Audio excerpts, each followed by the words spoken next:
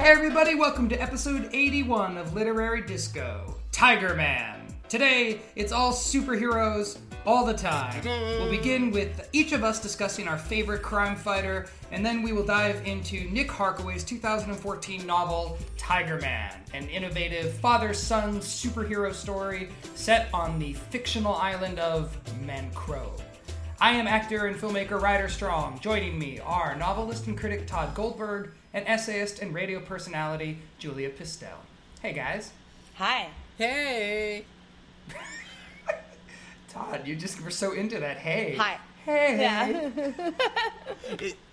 It's actually sort of ironic. No, it's something that we're recording an episode about superheroes on Father's Day because pretty much all superhero stories are about fathers and sons. Like when you really think about it. Okay, this is a huge leap already, a crazy leap. Not about this book, but... I'm not sure about how Batman? Batman's father is shot. Well, and so that is his turns him mother. into a ward of the state. Or What whatever. about Ant-Man? Spider-Man's... Ant-Man. I don't know anything about Ant-Man. Aquaman. Spider-Man's dad is a spider? No. Okay. Spider-Man's dad Yeah. works in a lab. I think- No, Nope. Spider-Man's dad is gone. He's gone, yeah. Spider-Man's dead. being raised by his aunt and his uncle. Grandparent, And then his right. uncle dies, and that's why he decides to fight crime. Yeah, Todd. Right. Superman's dad is a space alien. Okay. Yes. Yep, all right. Superman is definitely a father-son story, because it's Right. Kyle, Son of Jor-El. Kyle and Jor-El. Right. Wonder Woman. I don't know anything You're about. just making crap up. But this book that we are discussing today is definitely a father-son superhero story. And it is Father's Yeah. Day that we're recording this, so that's appropriate. So yeah, father sons, Yep. superheroes. So, before we get into it, I kind of feel like we should tell the listeners our new plan for our episodes. Because as soon as we go into superhero land, we're not coming out again. So, listeners, you may have noticed that we have been a little slow on releasing some of our episodes, and that's for a couple of reasons. One is, we've got a lot going on, other projects that you guys all know because you've heard about Ryder's Baby and Todd's books and my nothing. Nothing takes a long time. I mean, when you really think about it, how much time do you devote to nothing? It's a lot. It's a lot. lot, yeah. And then There's other a great thing book, is, by the way, called Doing Nothing by Tom Lutz that everyone should read. Oh yeah, I've read that book. That's great. Anyway, the other thing is we all love longer books, and we just basically can't read them fast enough to read enough of the great books that we want to read every 2 weeks. So what we're going to do now is every other week will be a book club style discussion like we're going to do today about Tiger Man, and we'll look into bigger themes and spoil all kinds of books for you as you enjoy.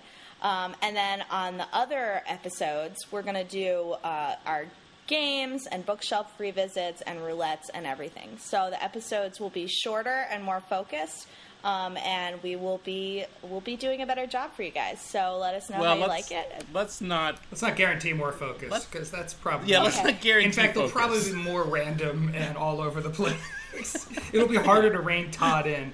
They'll just be shorter, but at least they'll be shorter. Yeah, they'll be shorter, but more frequent is what it is. Yeah. Because I think if you guarantee focus, Julia, I think that's where you, as a person with nothing going on, could really start to expand into I territories. don't think we can keep this you're not rumor frankly that nothing is going on in Julia's life going, considering she has like 15 projects at once. Well, Right. actually, I don't know if you guys saw this. I know our Twitter follows did, but I did get hired to be a contributor for Book Riot, so that's pretty cool. I did. That's awesome. That is very cool. So what are you doing for Book Riot? Tell us a little bit about what you're writing about. For Book Riot, well, all I'm doing is contributing 2 posts a month. I mean, it's really great because, I don't know if you guys have seen their posts or not. And actually, before I applied for this, I had no idea how popular they were or not. I've learned they are very popular. Mm-hmm. And it's a book blogging website, and they have all kinds of different categories. So I just submitting a couple posts a month on whatever I want. So, of course, to no one's surprise, my first 2 were on books about whaling and listening to audiobooks. And listening to audiobooks while running, because those are my particular interests. But, really, I can write about anything I want. I look forward to your extended feature on horse books. That should be very enlightening. Yeah. Thanks for the idea. Do you have any books on improv comedy that you are interested in talking about? I think I've said this before. Well, we did. One of our episodes was on that improv book, The Chairs Are Where the People Go. Yeah. And that was actually a pretty good book. Oh, you hated that book. Todd hated it? hated that book. It'd be... I loved it. It would be interesting to go back and read about it. But I will say most books about improv are absolutely horrible. So I probably won't be writing about that anytime soon. Because they seem nice over there, and writer-style rants are probably less welcome than positive recommendations. Writer-style rants, also the name of a food truck coming to your town soon. Oh, okay. All right, So let's get Tiger into Man. superheroes. Yeah. Who wants to go first? Todd, why don't you go first? Why don't you tell us your favorite... Oh, I was going to say you go first, Julia. Oh. You never go first. All right, I'll go first. Well, here's the thing. I feel like we live in the age where everybody feels like they know a lot about superheroes, but as soon as you start talking about it, there's some nerd in the wings waiting to correct you. So, I know... Some nerd just lurking in the shadows. I will correct you. Well... It is true. It is true. I mean, that's what else is the internet but nerds waiting in the wings. People who are experts on everything ready to correct you. So it gets hard. Yeah, that's true. And it's like this. What once was a tiny corner of geek culture is now so mainstream that it's a weird shift. Is what I'm saying. So I know that whatever I say is incomplete, and as you guys know, Greg works for Lego, and he has been surrounded in superhero stuff because he was working on superhero video games and stuff for Lego. So I just know that whatever I say is wrong. But I have a couple answers to this. One is who doesn't like Batman? But Batman's so overdone. The superhero that I actually think is the best. And this is such a 3-year-old boy's answer, so it's really hard for me to say this, but I think the Hulk is a really, really great superhero. I mean, it's a simple concept, and the line that it walks between being a hero and just an absolute monster villain is very appealing to me. So I love Bruce Banner, and I love I like all the different ways that the Hulk can be imagined and how emotional of a superhero he is. I don't really connect to non-emotional superheroes. Another thing... So who's your favorite actor to have played the Hulk? Bill Bixby, clearly. Who's that? Bill Bixby? Yeah. All I know is Lou Ferrigno. Well, yeah. So he turns into Lou Ferrigno. Yeah. But he was Bill Bixby. Oh, Bill Bixby was... Right. Gotcha. Terrible show. Well, I really liked, what's his name, Mark Ruffalo, or how do you say his name? Yeah. Mark Ruffalo. Yeah, I thought he was fantastic. I thought he was really good. But I didn't see the Ed Norton one, so who knows? Ed Norton was pretty great. It's not a good movie, but I like the idea of Ed Norton as the Hulk, personally, because that's, to me, a bigger transition. And from Ed Norton he to always Hulk. brings a strange sort of coiled intensity to every role. Yes. Yes. Whereas Mark Ruffalo has that sort of... It's Ruffalo. Ruffalo. I don't know how to pronounce his fucking name. He always seems to me just one step away from putting on some Indigo Girls and having some patchouli and just everyone chilling out, which also makes him... That's why you want to call him Ruffalo. Yes, but that also makes him really compelling as the Hulk. He's my favorite Hulk, too. But Ed Norton had the potential, I think. It was not a good movie. Yeah. That's the problem. And before we move on to you guys, I also want to say, I want my answer to be Wonder Woman, but there has not been a good Wonder Woman in so long. I don't feel like Wonder Woman belongs to me in any way. But all of the... Well, you sort of got shortchanged points as a kid, because there were no female superheroes when you were a kid, right? Oh, there barely are now. Wonder Woman. Yeah, Wonder Woman sucks. There was actually a movie version of Supergirl that came out in the 80s that I remember watching a lot. because I was so obsessed with Superman, and then there was a Right. period where all you could get was Supergirl, and I should watch that again. I mean, I know it ended with the classic fight sequence at the old carnival, like in a hall of mirrors. Oh, Jesus. It's like, yeah, it's super predictable. It's like they fight at the haunted house at a carnival at the end of the movie, if I remember correctly. Oh, But yeah. you didn't. There weren't. I mean, I guess Buffy is almost like a superhero for young girls in the early '90s and stuff, because you get. I mean, I think about like all the Hall of Justice and all that stuff, the cartoons when we were kids, and yeah, Wonder Woman was on there, but even then, she was never a great hero. It seemed like, and the TV show is absurd with Linda Carter. I saw a clip of it the other day where Linda Carter is chasing down some evil skateboard gang, and like eventually she's skateboarding through the streets of Los Angeles and then has to stop and throw her skateboard at someone to bring down the villain. And my thought was, someone had to write that. Like someone was sitting at their computer and was like, exterior LA day, Wonder Woman gets on skateboard. Well, have you seen the trailer for the new Supergirl TV show? No. Well, if you want to do something interesting, watch the Saturday Night Live skit with Scarlett Johansson, where they make it's like a fake movie for her character from the Avengers, and the whole point is like, why doesn't Marvel do women superheroes? And then they, it's like all about her just wanting a date. These shoes don't fit. And then watch the actual trailer for Supergirl, and it's the same storyline, and it's really depressing. I think Supergirl might turn out to be better than it at first seemed. No, it's going to be horrible. It's going to be. But horrible. were there women writing comic books? Yes, there were. Actually, there. Yeah, back but in the they 30s were and stuff? unfortunate. Yeah, but they were sort of sidelined to girl centric comics, which were like Little Orphan Annie, that kind of comic, or the idea of like a soap opera. The idea of like superheroes were predominantly men.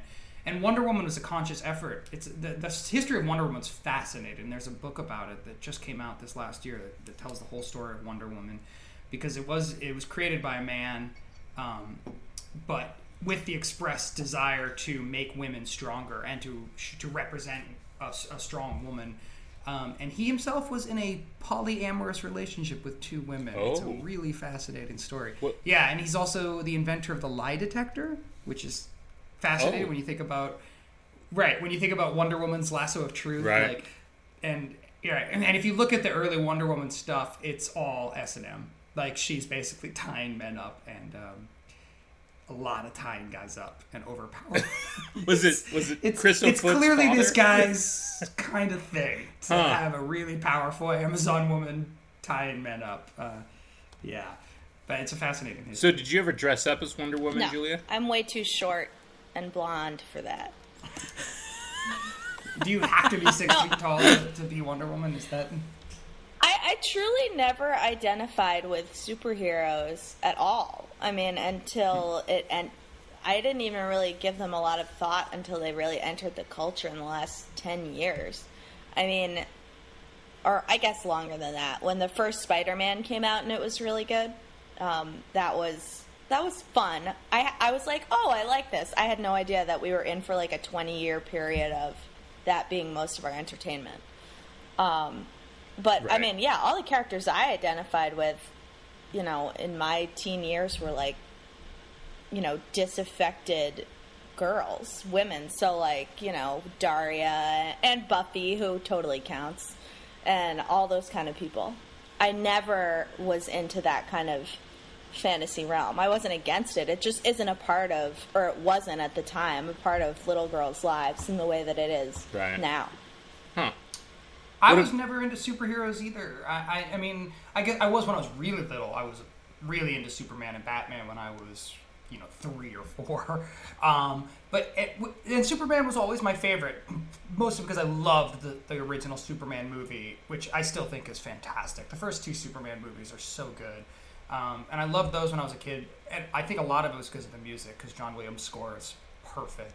But, as I got older, Superman's just kind of boring now. He's just, I don't know. I mean, obviously I appreciate, Superman for being the archetypical, the defining superhero, but I'm not really into that many superheroes. The only thing, and I didn't read comics that much when I was a kid, so the only superhero I could think of bringing up today, just because I was into it and I read this entire series, and I think they ended up rebooting it, but in the mid 90s there was a series of comic books that Image put out with a character named Shadowhawk. Either of you ever hear of this? No. Yeah, it was kind of missed, but for whatever reason, somebody gave me this comic, and it was the comic that I was into and that I read. Because every other comic that I tried to read, like X-Men and stuff, I always just got lost because, there were 40 years of history and I didn't really want to delve into it. I was always overwhelmed. Whereas the Shadowhawk started right when I got the first issue, when someone gave it to me. And so I was able to read it, and it was a fascinating character. It's very much a 90s character in that you don't know who Shadowhawk is. He's sort of just a Batman figure. He's got like a special armor, really cool outfit, but he's just a dude in a suit going around. And his whole thing was he doesn't kill anybody, but he breaks people's backs. So God. It's kind of violent and weird. And that was the whole point of the comic, was to like question the violence of like, is it right for this vigilante to be going around breaking people's backs, like putting everybody in wheelchairs? Really twisted. But then, like, after about 6 issues or so, it was revealed that Shadowhawk was, a black man, which was, like, at the time, like, oh my god, a black male superhero. Also, that he was dying of AIDS. Oh. And that's why he was doing this. That's weird. Wow. Right. So, it's a very, like, PC 90s vision of a superhero, but with a really dark twist. And I wonder, like, how it's being received now, because I know that they rebooted it, but actually, in the series that I read, they let the character die of AIDS. Wow. If I remember correctly, like, the series ended, this series of books, with him just dying, and then there was, like, somebody might take up the mantle, which I guess they decided to do. But I always thought that would make a great movie, too. But it was good in that it forced you to consider the violence in a way that I think Batman tries to at times, but for the most part, Batman's pretty great, even though he beats the crap out of people. Just because he never kills anybody and he never uses a gun, we're supposed to feel all right about the fact that he's still basically a fascist, using violence to... Well, right? I mean, all superhero stories are, if they use violence, they're saying, basically, we have to use, the right makes right. I mean, might makes right. And that's always what they're about, and that's, I mean, obviously there's been twists on that in certain, but the fundamental superhero story is pretty twisted. Yeah, I agree. I mean, I have trouble reconciling it. I'm like so obsessed with the news this week, and I know these episodes come out on a delay, but like anytime there's any kind of like vigilante shooting, even if it's from a racist, I just feel like this whole idea that you yourself, are the one called, that it's your manifest destiny to right some wrong, is just fundamentally against any social or governmental processes. But it is the way people have acted since there were people. Oh, you're right. No, I mean that's the thing is, and also when in times of chaos, and I don't mean this in either side of it, if you believe you're being wronged by some race like that fucktard in South Carolina, or if you believe that the Nazis are bad, there's always that lone gunman that comes out in art to fight it, and that's what Superman came from, right? Superman was created to take down Hitler originally, wasn't he? Wasn't that his first job as a superhero? No, actually, I mean, not really. Superman was more... Captain America was created that way. Captain America was the first... I think it was his first issue, but it was a year before America entered the war. They did a cover where Captain America was punching Hitler in the face, and that was pretty shocking. That was in 1940. But Superman kind of stayed out of the war until America actually entered the war. But this idea that one person can right wrongs, I mean, it is the provenance of crazy people and the provenance of politicians. I mean, that's it. The fine line is pretty narrow, and so, you know, that's right. But the methodology is always going to be the most spectacular, which is going to involve either magical powers or violence, and ultimately violence. Even if you have magical powers, you're going to use violence because nobody. I mean, nowadays, hopefully somebody would, but nobody wants to read about a peacenik superhero, going around like. There was a Superman movie where he solved the nuclear escalation. It's Superman 5, Nuclear Man or something. And the last thing you want is your superhero standing in front of the UN. And it's Quest for Peace. Yes. Superman 4, A Quest for Peace. Yeah, it's really horrible. So, I mean, I think, that it's the Western gunfighter, it's the superhero, it's the one man who comes into town and rights the wrongs. It doesn't require a cape. It just requires that there be chaos and one person can write that chaos. And historically speaking, in fiction and in film, but really in prose, that person has invariably done it through violence. Through all the history of the written word, it's done through violence. And then we wonder why people do violent things when they don't get their way. Well, I think there have been a couple very notable examples, like Jesus, Buddha, who was then killed. But I mean, nonviolence is. There's an alternative history of nonviolent heroic figures. Gandhi is a real one, but unfortunately, our culture and especially comic book culture is built on a visual medium, and it's much more visually exciting to solve your problems flying and punching and throwing cars than it is to watch people sitting down at the table and having a good discussion and working through the problem. Right. Organizing. So you're not going to. I mean, that's part of the problem with a visual-based media culture, which is what we are these days, and that's why, starting with dime novels and moving up through into the comic book form, the predominant mode is, I wouldn't say it's the novels or stories in general, Todd, because I think a lot of, the rise of the novel in the 19th century was more about domestic scenes and people working out problems and non-violent. Like, it wasn't always drawn towards the spectacular or the violent. It was really the 20th century and a more visual culture that I think has pushed us to that being the predominant mode of solving conflict, right? Like, we want to watch somebody fight their way through conflict because it's so much more fun, because otherwise you're just watching people sit and talk or get on the phone and work their problems out. I think it's kind of dangerous personally. I mean, I think we're losing something with by prioritizing superheroes the way we do, especially in our movie culture right now. We are risking losing a lot of important values. I just, and then I'll tell you my superhero. And I'm just as guilty. It's not like I'm not guilty of this. I make my living off of people doing violence. So this is something fictional violence. Hold on, let's clarify. Fictional violence. Fictional violence. You just made yourself a mob boss. Right. I make my living off of people doing violence. No. Fictional violence. Fictional violence. So I mean, I'm guilty of this as well. But when every big movie that we see involves, or the biggest movies of the year involve the destruction of a planet, or New York City being destroyed, or millions of people dying while people fly around, I just think, Yeah, that sounds a lot like climate change.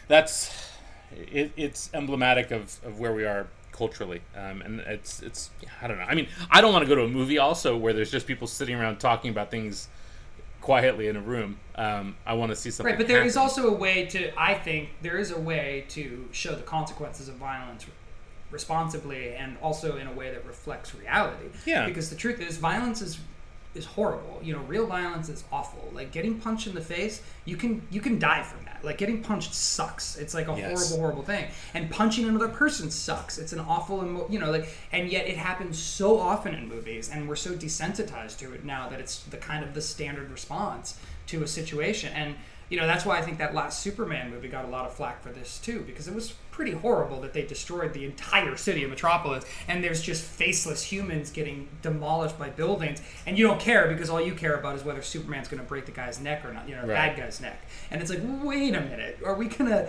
acknowledge the human tragedy, the cost of the? It's like, no. Okay, real quick, and I'm Tucker Ives, and since I edit this, I can do this. But the Hollywood Reporter spoke with disaster experts who say the final scene in the first Avengers movie, that big battle in New York, it would do $160 billion in damage. So to put that into perspective, the report says the September 11th attacks cost $83 billion. Hurricane Katrina cost $90 billion, and the 2011 tsunami in Japan cost $122 billion. But again, the Battle of New York, $160 billion. At least they captured it in IMAX. Even though something like Guardians of the Galaxy gets away with it because it's way more fiction, it's outer space fictional. It almost is even worse because it just makes a joke of violence. Like, it's just a constant, it trivializes fighting. It makes fighting into just badasses with guns and looking cool in slow motion, and it really trivializes it. And then they're like making quips. It's more about the wisecracks in and out of the violence, and I think that's also dangerous in its own way. But whatever. I paid to go see it too. And I loved Guardians of the Galaxy. I absolutely loved it. Right. Well, I love, and of course, when you're a kid, you don't think so much of these things either. When I wasn't worried when I was watching Star Wars and all these other movies. As a kid, didn't bother me at all. Right.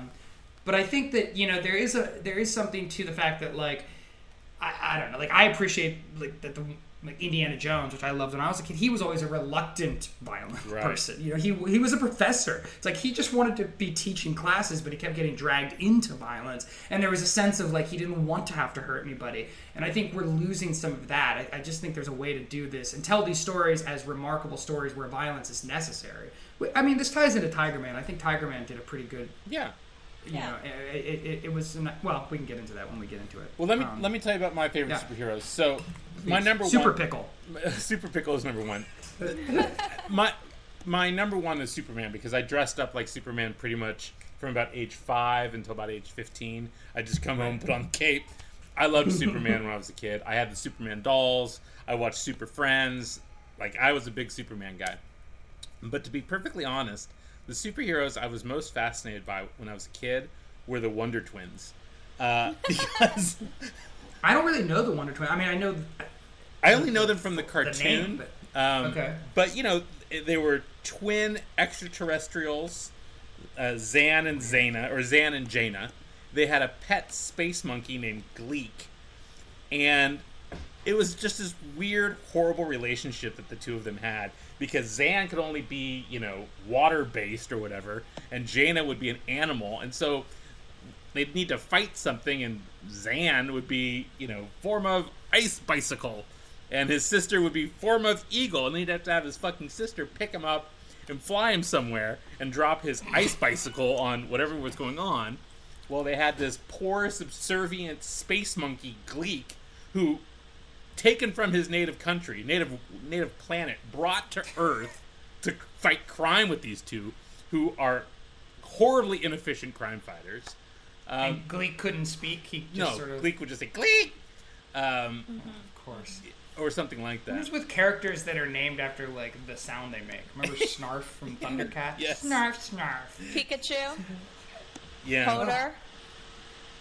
So I was sort of fascinated by the Wonder Twins.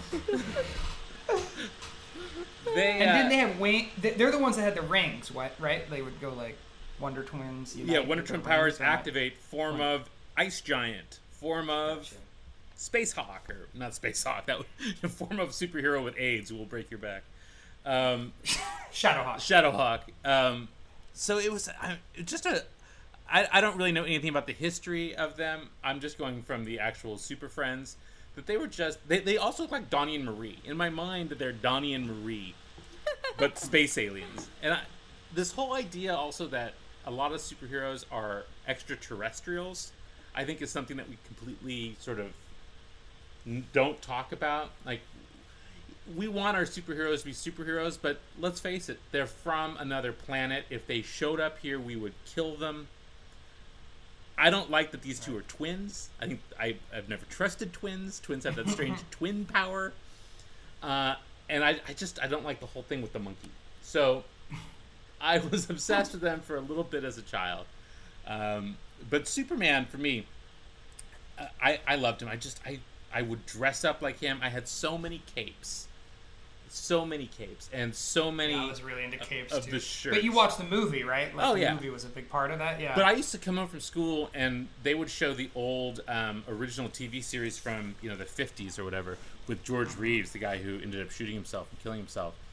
And that Superman was just sort of like a, hey everybody, I'm Superman. I'll be here if you need me. Like everyone was just smoking and hanging out with him, and he'd just show up places and walk around, and it was all on a soundstage in LA somewhere. But I would come home from school, and he'd be faster than a speeding bullet and more powerful than a locomotive, and there would be George Reeves piled into that tight little suit.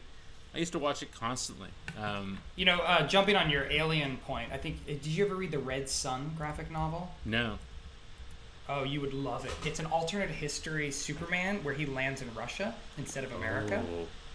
And becomes a superhero for Russia because he just happened to land there. And, it just poses the question of, like, why did he become, this hero of the American values? Because he landed in Smallville. But if he'd landed in Russia, he would have been raised under that, philosophy and ideology. And so it's a really interesting alternative history where he becomes the sort of everyman for Russia, hero, and he's fighting for the communist ideal. It's a really great graphic novel. I'm going to look it up who it was written by because it's definitely worth. But I think you would love it because it sort of presents that exact question that you. Mark Miller is the author. Red Sun. It's really good. I'll have to check that out. Why has that not been made into a movie? I think we're still in this era where we like our superheroes pretty straightforward. Like, I'm surprised the reboot of Spider-Man is just kind of the same story. Yeah. I never got into Spider-Man because I'm scared of spiders. Todd, you're very literal. Very literal person. I'm scared of spiders. I never liked Aquaman because it just sort of freaked me out that he was underwater all the time. Who I never understood was the Green Lantern. Like, well, you could just do whatever, right? Like, that's... Yeah, but what a dumb name. I'm a light...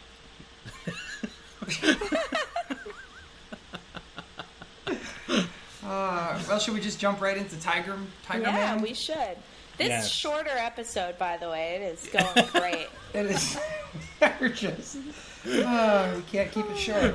All right, so Tiger Man is a novel by Nick Harkaway. Nick Harkaway is an English author. This is, I believe, his third book. He's had a nonfiction. He's had 2 novels and then a nonfiction book called The Blind Giant, Being Human in a Digital World, which is interesting. But his first 2 novels were The Gone Away World and Angel Maker, neither of which I've read. This book... I'm not sure how you guys heard about it, but we'd all heard about it before we read it. We should note, incidentally, though, that Nick Harkaway is actually the son of John le Carré, the great British spy novelist. I did not know that. Yeah, and Nick Harkaway is not Nick Harkaway's name. Yeah, it's like a superhero made-up name. Yeah. His real name is Nicholas Cornwell. Harkaway's better. Yeah, perfectly good name. No. It sounds kind of stuffy and British. Harkaway. Harkaway writes your superhero stories, right? Exactly. Right. Yeah, I like it. So I picked this book up a couple months ago because my brother told me to read it, and then I just never had time, and we wanted to read something for Literary Disco that we, an area that we hadn't done in a while. We haven't done fiction, and we haven't done superhero fiction, so I suggested we read it, but you were already reading it too, right, Todd? Yeah, I had started to read it when it came out. I had received a review copy of it before it came out, and I was immediately taken with it, and then I stopped reading it right in the middle because I started to read something else and forgot about it, basically. That's exactly what I did. So I think the book did well, though, right? I mean, it sold well. It was popular. Yes. The reviews were spectacular. Right. So let's give a brief background. It takes place on a fictional island, and it's this colonial outpost that has gone through multiple governments, and the stories follows a sergeant from England who is left on this island as it is in the process of being evacuated over the course of months, maybe years. Yeah. Because some chemical company has put horrific chemicals into the earth, which are now being belched out in clouds by these volcanoes on the island. And these gas clouds are changing things, changing the plants, changing people. So it's this weird sort of superhero-y potential coming out of these gas clouds. But despite that, it's actually a pretty realistic setting at first. It's definitely sort of, it's not your typical superhero story the way it begins. It feels like a just, kind of down and out sergeant who has befriended this young local native boy who is kind of this pop cultural amalgamation. The way the boy speaks is part internet speak, part comic book influence, and TV, movie, music. So he has all these weird phrases and sentences, and it's kind of its own dialect. It's like a form of English that is, a combination of, I guess, structurally a fictional Mancro language blended with pop culture speak. It's actually, that is a really cool part of the book. And then even just some absolutely. formal, like really strong, excellent, well-taught English, right, which is always surprising because he'll speak in in words that aren't words but are words only when you type them, Right. and then he'll say a line that's in perfect Queen's English, and you realize, oh, this is, he's just an amalgamation of everything. He's a cipher. Right. Yeah, like he says several times, I think, this exact phrase, "We shall be full of wind." Yeah. And that's like, okay, wow. Yeah, so that's just one that jumps out to me on that level. Right. Yeah. Of creating this cool patois. So really, it's about the book begins with them having this interesting friendship, and it's pretty clear that the sergeant is starting to see him as this pseudo son figure, and then violence strolls into town. A group of outlaws attack the bar that the boy and the sergeant are hanging out in one day, and the sergeant saves the day With some custard. Yeah.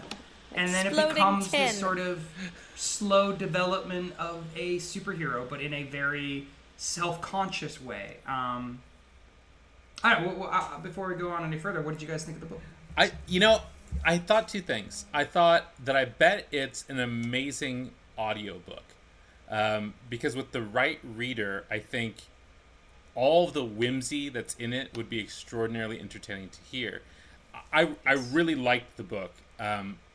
But I at some points I began to suffer the same problems I suffered in reading Galapagos, which is that the message and the winking almost overshadowed my joy of it. I got past it. I think that's why I stopped reading it halfway through initially, is I was like, all right, I get all the stuff, self-referential stuff. But once you give yourself up to the fact that you're reading a book about comic books, a book about superheroes, but also a book about post-colonial England, about the nature of war, and about what it means to be a parent even if the child is not yours. All these big, deep themes. But if you just give yourself over to the whimsy, it's a lot of fun. And that's why I kept thinking, oh man, I wish I had just played this while I was making a 10-hour drive somewhere, because I suspect it would be a charming companion coming out of the backseat of a car. Well, that's funny because I did listen to the audiobook, which So did I rarely do. I actually did both. Yeah. And I think you're right. I mean, I just read, as I mentioned recently, Ready Player One, which is a similar, burrito of pop culture. And by that I mean you're like, holy shit, this is too much. But hearing it was actually a lot less annoying. It did, as you're saying, it did take away any, like, it took away a lot of winkiness to hear things like WTF or Full of Wind written out. And the guy who read it was great. And there are all these other really interesting characters in there, too, and he did a great job. But, I mean, like, I liked it a lot. I think I'm just starting to get a little superhero fatigue in general. And then this, like, double paternalistic thing of, like, oh, I want to take care of this boy, and, you know, obviously Britain and colonialism and all that stuff. It was just, I guess I kind of wasn't in the mood for it when I first started. But it did take me in, and I will say I did really like it. But what I liked about it is I love hearing about societies that are, like, on the brink, that are up against a wall, and what kind of havoc does that create, and how do moral values shift accordingly. So all of that was a big positive for me. Yeah, and I think, you know, my suspension of disbelief sometimes is hard to get through when I'm reading a book. If I don't get into it right away, then I'm just reading and I'm not in the world. And it took me 150 pages to really suspend my disbelief, to just have a good time. And I think this is the thing that makes superhero movies somewhat easier than a book like this, is that in a movie, all of a sudden you're just dropped in and there's a guy flying and there's lasers or whatever, and you're just in it. And here, I mean, it's a really slow build-up to him becoming a superhero.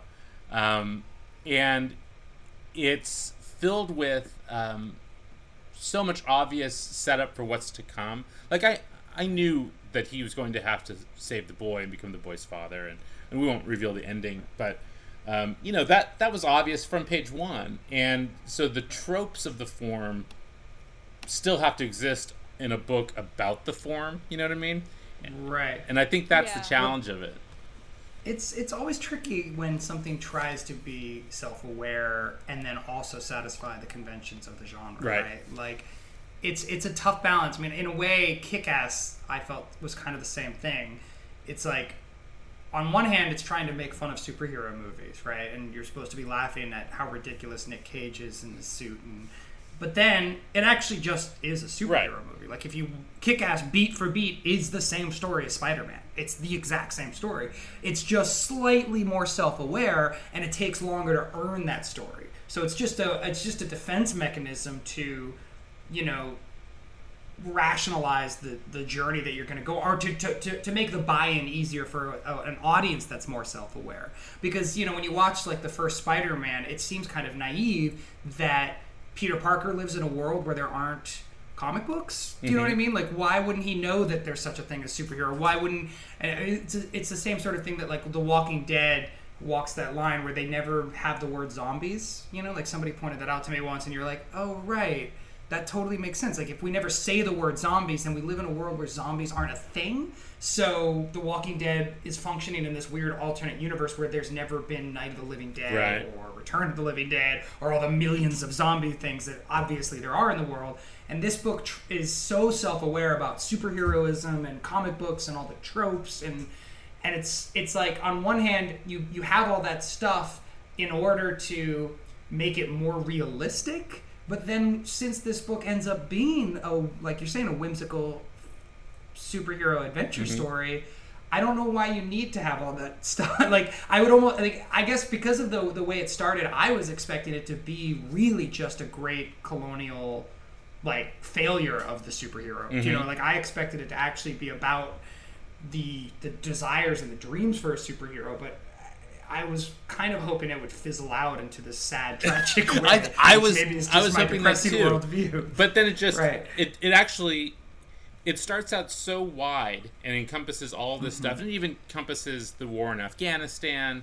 Right, and I wanted it to hit those things harder, I guess, because they're really well placed. They are, but what happens is it starts out really wide, and then it just narrows into at the end, and even the writing changes. You know, you go from these really long chapters of 30 or 40 pages or whatever to these quick hitting 2-page chapter scenes, and it just it's forced into the box it's created, and the box it's created is there has to be a violent conclusion, There has to be a lot of exposition, because at some point someone has to turn to someone else and say, well, here's the truth. And right. I mean, that's take off their mask and right. explain And the whole that's evil plot. that's right. the form, and that's what the form at some point requires. And if you don't buy into it, and we're talking about like we didn't like the book. I really enjoyed the book by the time I finished reading it. But you know, there's sort of a logical leap you have to make, which is that if one person had just asked another person, who are the bad guys, and another person answered honestly, the book would be over on page 2. And I mean, I kind of disagree with you, Ryder. I think that the fact that it exists in a world where they all know what superheroes are was a strength to me, because, I mean, we're getting it so close on Lester's point of view anyway, that explains both his extreme reluctance, because it's ridiculous, and also the fact that he's going along with this to please a child. You know, right. that is a good motivation for being a superhero. Right. And there's a little moment where he's a sergeant, he has a gun, and it's really, really funny. You know, he picks up his gun to put it on his utility belt or whatever, and the boy says, you know, like, Batman never had a gun, you've got to do it with your bare hands, blah, blah, blah, blah. And then there's some kind of pause, and then the boy says, also, it would be horrible if you shot someone. right. Right. And it's that kind of moment that, you know, the fact that they're getting all this comic book knowledge is infusing it with humor and reasoning that it's really hard to imagine the Walking Dead version of this, where he's like just decides that he needs to dress as a tiger and like punch people. That's right. More crazy to me than well, justifying it through these child's eyes. There's a great moment early on when you find out sort of what his day encompasses, just like a normal day, and that ends up being the grist of this entire novel.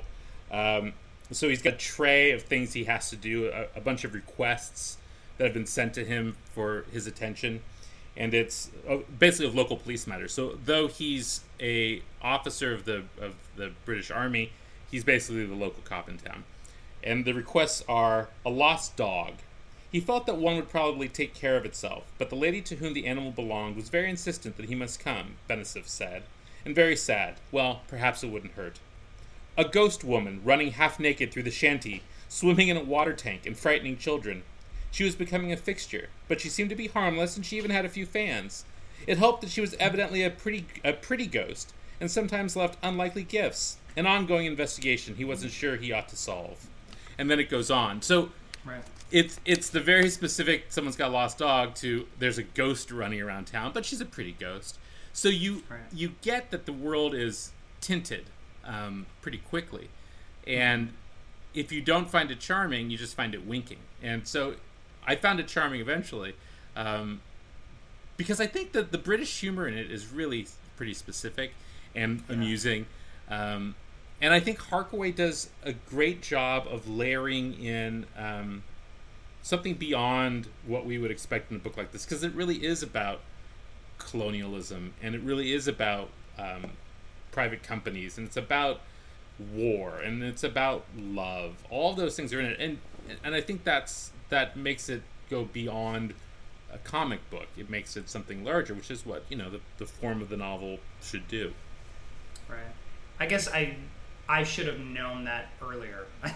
I think probably our readers, or our listeners, if they want to read this book going into it knowing that it's a really fun adventure story, will get a lot more out of it. I think I went in, and early on, I guess because it was this fictional colonial island history, that I was just like, oh, this is gonna delve deep into these things and really, really pull them apart, and really, show the false hope in comic books, or the false hope in superheroics, and it wasn't that, and that's fine, I think, but I was just kind of expecting something different. So I think if you go into this book hoping to read like basically a fun take on a superhero story, you'll love it, because it does have all those things lurking in the background. How do you guys feel about the post-colonial message of this film, though? Because there's something a little tricky to the idea that, you know, there's the British guy still does save the natives. Yep. Right. You know, the natives don't save themselves. They're still kind of a mob that needs saving. They are uncontrollable. There's a lot of the, like, even though it's a fictional, what is it, Pacific Island, it does feel like it verges on some stereotypes of colonialism too, which at first I thought he was going to complicate, but it ends up being kind of, you know, they're superstitious. Yeah, there's the lazy, shifty Japanese. There's something a little that it got a little, by the end I was like, wait a minute, there's a paternalistic, like, you know, there's a father-son story about this poor native who needs to be saved so there's something a little that I was hoping would be more complicated and more interesting, because the setup could have allowed for that, but instead it kind of felt like a colonial fantasy, not a post-colonial reality. I agree. I was waiting, and, you know, and of course with the audiobooks I always feel like maybe I missed it, you know, but I was waiting for it to feel subverted, you know, that it wasn't a story of a white guy saving everybody, but it certainly is. I mean, he is very reluctant, but I mean, that was definitely lurking heavily in my mind. I mean, I don't think that the characters are stereotypical. I think there's a huge variety of a lot of different types of people, and they're not portrayed offensively to me, but foreigners are the ones that interact with each other. Right. Like, it's really a story about the British government, the American government, the Japanese government. The Belgians. Right? It's about all it still ends up, the people that matter the most at the beginning and the end of the book are the non-natives. Right. They're the colonial powers. But here's the thing. I mean, a novel doesn't need to fix the world's ills. So, of course not. But so if he wants to portray, if it replicates, but if it's purporting to be, you know, if it's in a world where, I feel like the setup for this book, the way it felt for me was like this world-weary sergeant who was on this outpost, and there was a sense of like, what are we doing here? Right. There's a sense of like, colonialism has failed. We shouldn't be here. The very fact that chemical companies came in and screwed up this island and ruined the natives', you know, existence. There was an anti-colonial attitude. Yeah, for sure. And so then for the savior of that to still be the colonial powers, and for our sense of, you know, at the end of the book, the people that matter and the characters who matter are still the colonial powers, and that, you know, CNN broadcasts these stories everywhere. Mm-hmm. Like, that's just replicating the values that you're sort of saying you're criticizing with your setup. So I think I mean, yeah, it doesn't have to do anything, but I'm still gonna judge Nick Harkaway's approach at the end if he doesn't complicate things that I think he should be aware of their complications and be aware of their nuances, that he opened these doors. He kind of stuck his foot into something he should have been more responsible with if he was going to do that. I feel like, you know, because as in the end, it's tricky. Well, and I think, but, yeah, you know, I think the secondary characters in general, you know, they land in some fairly easy racial stereotypes, and you know, I think we're all guilty of that. I don't think, but he gets away with it because it's a fictional island. He gets away with it because it's a fictional island, and because it's a whimsical voice. So you think maybe he is poking fun at the very thing that he is creating, but who knows? I mean, we don't know his vast intention other than to tell a good story. But there's no way to look at this book and not think in the end colonialism bad. Like there's even though the sergeant saves the day, even though he becomes the superhero, that's true. He's still a function of a corrupt system that he's aware of, that he knows he's there to do nothing, and you know. So I think that is a subtextual thing, but it's something that the sergeant understands, that Lester understands himself. But you know, the role of the superhero in anything is that you aren't capable of saving your own day. You need someone else in a cape to come do it for you. And so, you know, you can't, at the end of a superhero book, have the superhero turn to the people and say, you know what, now you solve this. You know, I mean, we'd be like, what the fuck? What happened to the superhero? What kind of shitty superhero is that? Maybe. Or maybe that's exactly what we need now.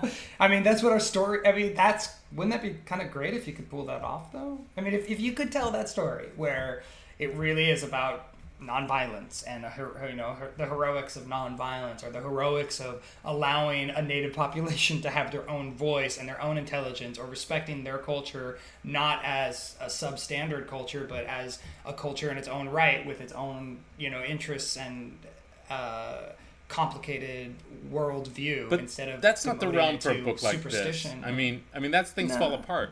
That you're basically saying Nick Harkaway should have written Things Fall Apart. Hang on. All right, yeah, we're going. I think changing the dramatic structure of a superhero story is not realistic criticism of the book. But what I don't get is why you would choose to have this colonialist figure become the superhero rather than a native of someone on the island. Someone who's actually rejecting this world that's been put upon them. So that to me is an interesting choice. Like, I get why you would do it if you were going to subvert it deeply, but it's weird. To me it was strange, and I was waiting for it to be changed dramatically somehow. But I also may have missed it because I listened to the audiobook and didn't go back and, read every word as carefully as I normally do. But, like, that is an option, that a native of this, like, corrupted, polluted wasteland would become the superhero and not a 40-year-old white guy. You know what I mean? Yeah, but that's an option. But that's not the book he wrote. For sure.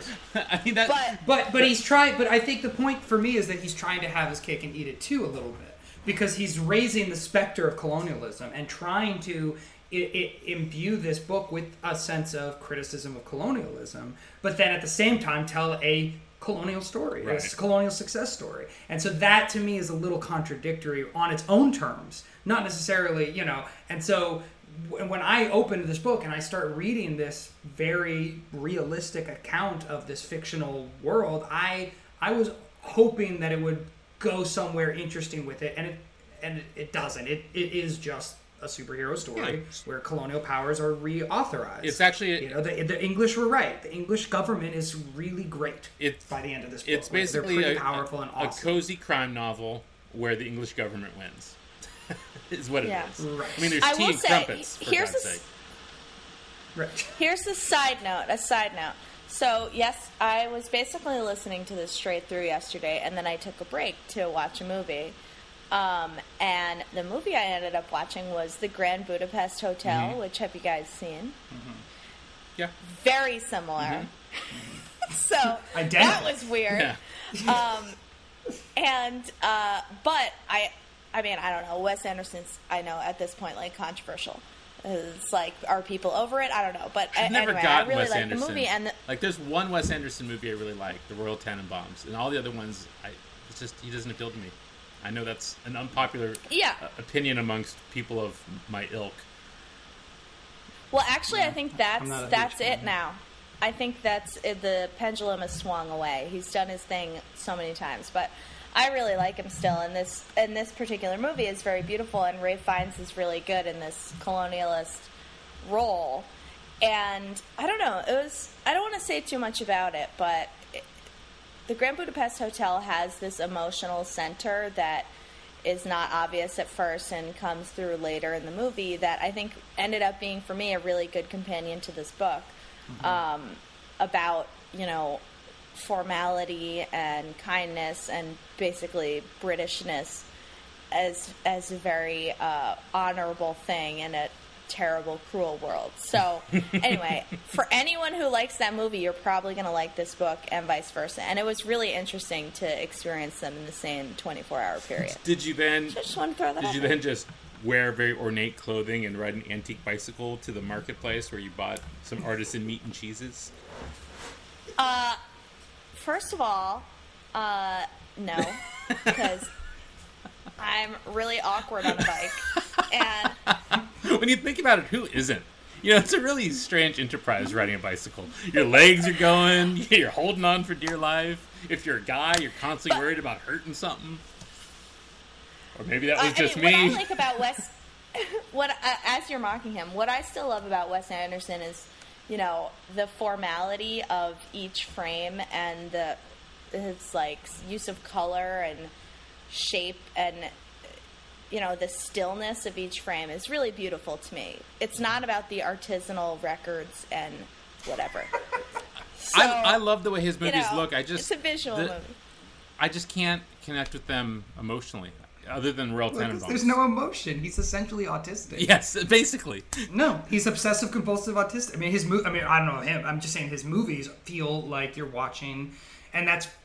But like, what pisses me off about his films is that when he tries to have an emotional core, like the love story in Grand Budapest between the two young lovers is laugh out loud horrible, and same with the Moonrise Kingdom. It's a joke. It's like, what are we doing? Like, he's just puppeteering these, and the dialogue is always witty. I think the acting is brilliant most of the time, but you know, at his heart, his movies are heartless. Right. There's nothing going on but, you know, playing with dolls. That's really all that's going on. Is the dolls are saying witty things. But the worst is like in Grand Budapest when there's an emotional moment and the camera, there's a practical lighting shift where it literally goes dark and then the lights come back up and one of the characters has tears already placed on his cheeks. It's like, we can't possibly have seen somebody experience an emotion. We just have to have seen the aftermath of it. Because Wes Anderson can't let actors actually have emotions in front of his camera. It's all this pre-planned, you know, fake world. And you either buy into that and it's like, you know, oh, the papier-mâché things are doing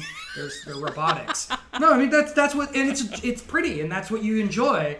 And, you know, I think Royal Tenenbaums worked best, and his early movies worked best because he was commenting on that in a way. Like, you had at the heart of Royal Tenenbaums a character saying, I have no emotions, come feel things for me. And they were trying to create a plot, trying to create a story where people cared about them, and they couldn't make it happen. And, you know, that Royal himself was this guy, you know, faking his own death just to get attention. Right. Trying to get emotion out of where it wasn't there. And then, of course, there's a novelist whose reviews were never that good. that appeals to me. I mean, Royal Tenenbaums is definitely the best. And that we can agree on, and I'm going to stop this here. Tiger Man would make a good Wes Anderson movie, though. Wes, if you're out there, you should option it and make a decent film. What are we reading next? Oh, yes. So next up, we're doing the free library selection, which was we posted a photo and a list and a survey, and our listeners have voted, and we are reading Animorphs Invasion, which, as far as I understand, is a YA series, and luckily it's the first in the series. When our readers voted on it, I was scared for a second that it was like number 10 in the whole series, but it's the first one. Do you really think it matters which Animorphs? I think it does, because at least we're not completely lost in, like, book 10, where characters are like, you know, I am your father, and we don't know what that means. well, no, we know what that means. That's pretty simple and direct dialogue. Obvious Star Wars reference. Obvious. Okay. So next up we're going to be doing the Animorphs. And I guess that takes place in my outro, which I was going to record anyway. So like us on Facebook, follow us on Twitter, and in a couple of weeks, hopefully we'll have an episode out for you. Thanks for listening.